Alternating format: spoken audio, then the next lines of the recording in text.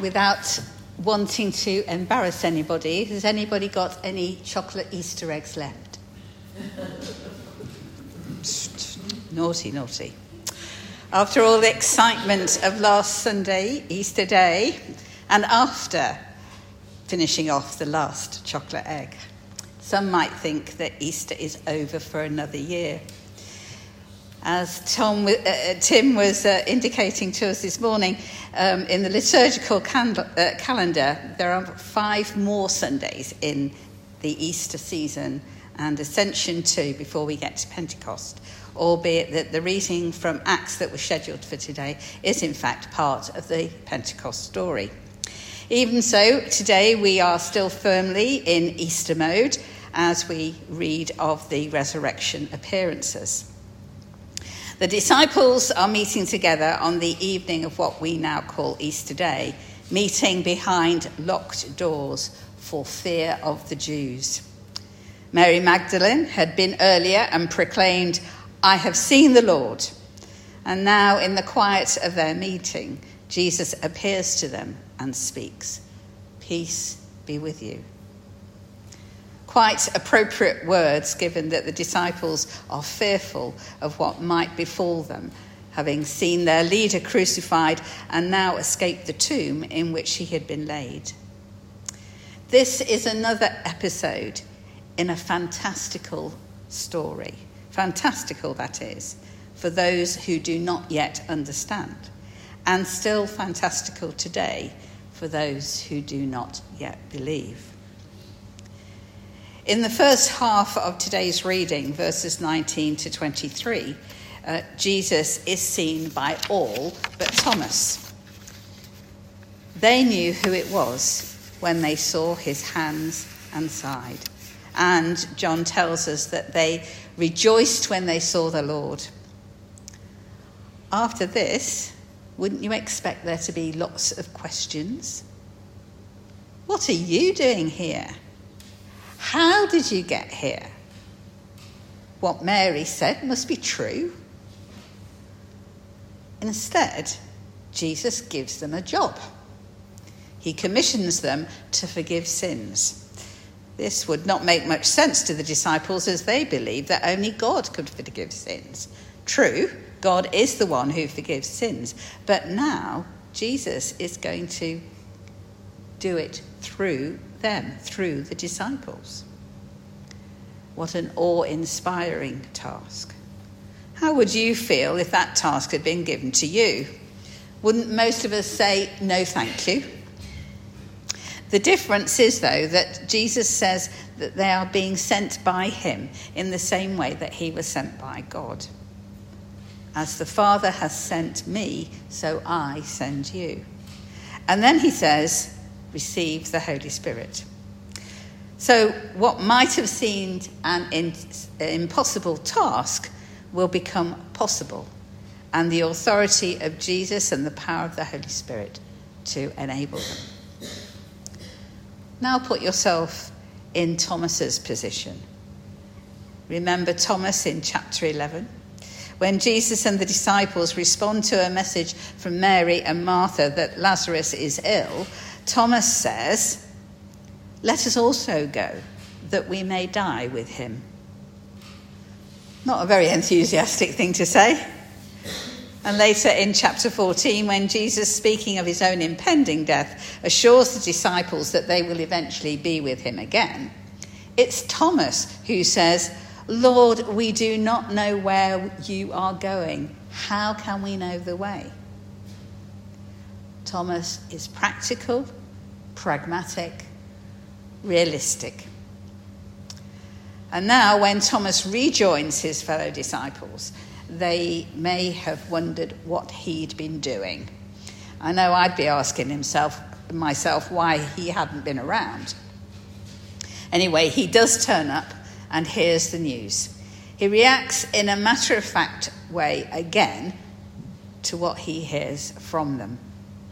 Unless I see, I won't believe. Maybe it was just too fantastical for Thomas. Is that why Thomas got saddled with the nickname of Doubting Thomas? What a label to be stuck with for centuries. Is it fair? If we put ourselves in his shoes, would we have doubted? Would we have believed our friends because we had travelled, lived, worked, eaten and slept with one another for the last 3 years? Would we have sought evidence for what the disciples were claiming? I'm sure there would have been lots of questions. We have to ask ourselves whether Thomas was doubting that Jesus could have risen or doubting the truth of what his friends were saying.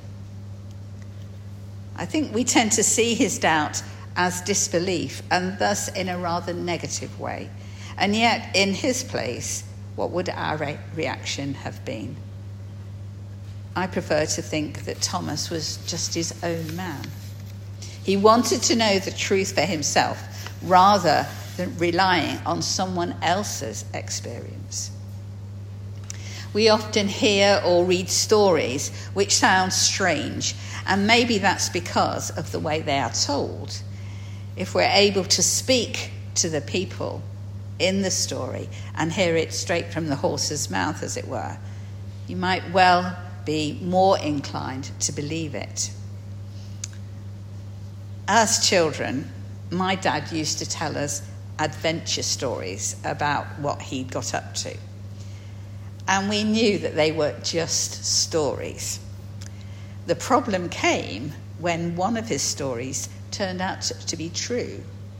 We thought it was another of Dad's stories until we heard it corroborated by the television news programme. Perhaps Thomas wanted some independent corroboration too. And what better way than to see and touch for himself? A week later, he had that opportunity. When the disciples met together once more, this time with Thomas present, Jesus appeared among them, even though the doors were locked. Peace be with you was once again his greeting. So if any of them were in doubt as to who it was, this was a form of proof. Before Thomas even said anything, Jesus spoke to him. Put your finger here and see my hands. Reach out your hand and put it in my side.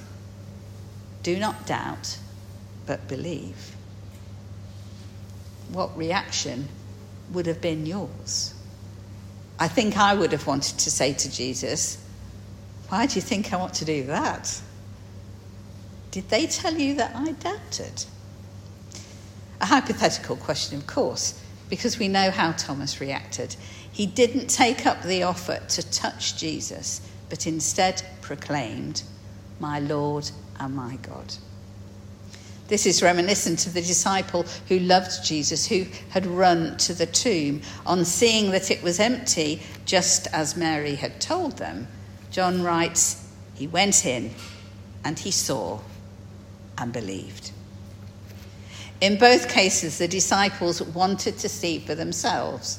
Thomas wasn't so much doubting as wanting to experience for himself what the other disciples had witnessed. I think this says something to us about faith in general, and I hope about our own faith. First of all, faith is triggered by the witness of someone else. Secondly, faith is not second-hand. And thirdly, faith is personal. In the Acts reading, if you'd heard it, and maybe read it when you get home, Peter says this: this Jesus God raised up, and of that all of us are witnesses. Witnesses to the death and the resurrection of Jesus. The experience of one person passed on to another can and does trigger faith. It's the catalyst that sets someone off on a journey of and in faith. If you've ever read or heard someone's testimony of how they came to faith, there's often an individual who was significant. someone whose own story, whose own experience was worthy of consideration. For Thomas, the experience of his fellow disciples made him think, unless I see, I will not believe. And he came back a week later to find out. He could have said it was all nonsense. He could have decided his friends were lunatics, but he didn't. In fact, he was prepared to experience what they had experienced for himself. He did not dismiss out of hand what they said. He just wanted proof. The disciples were the trigger.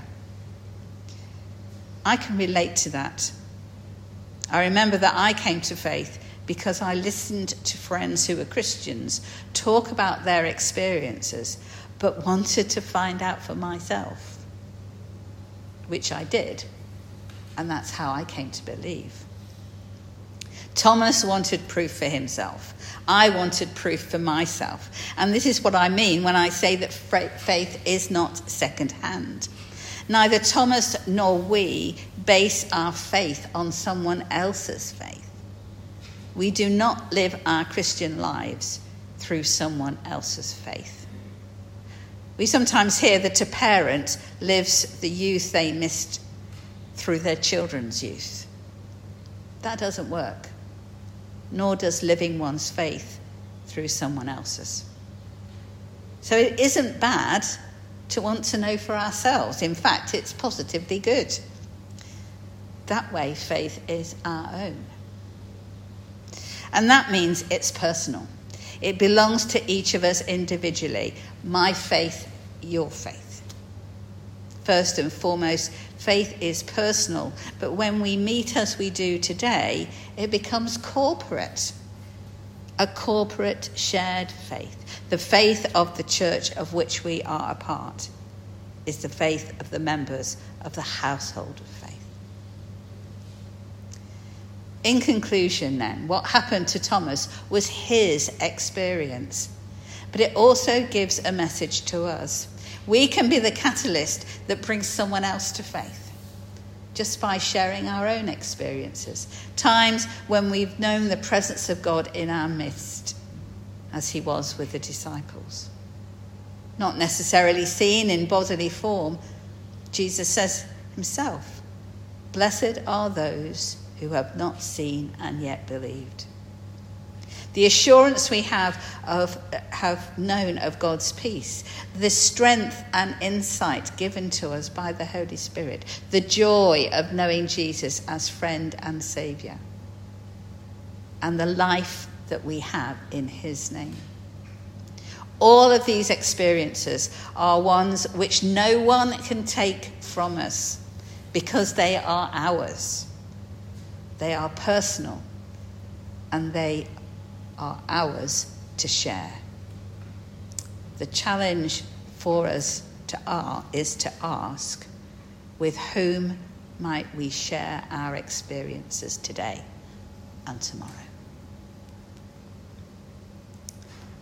Let's pray.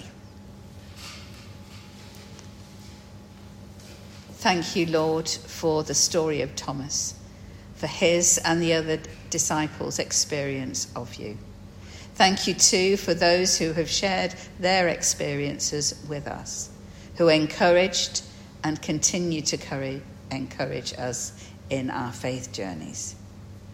Lay upon our hearts those whom we might encourage, and by your Holy Spirit, make us bold, gifted, and confident to share our stories. Amen.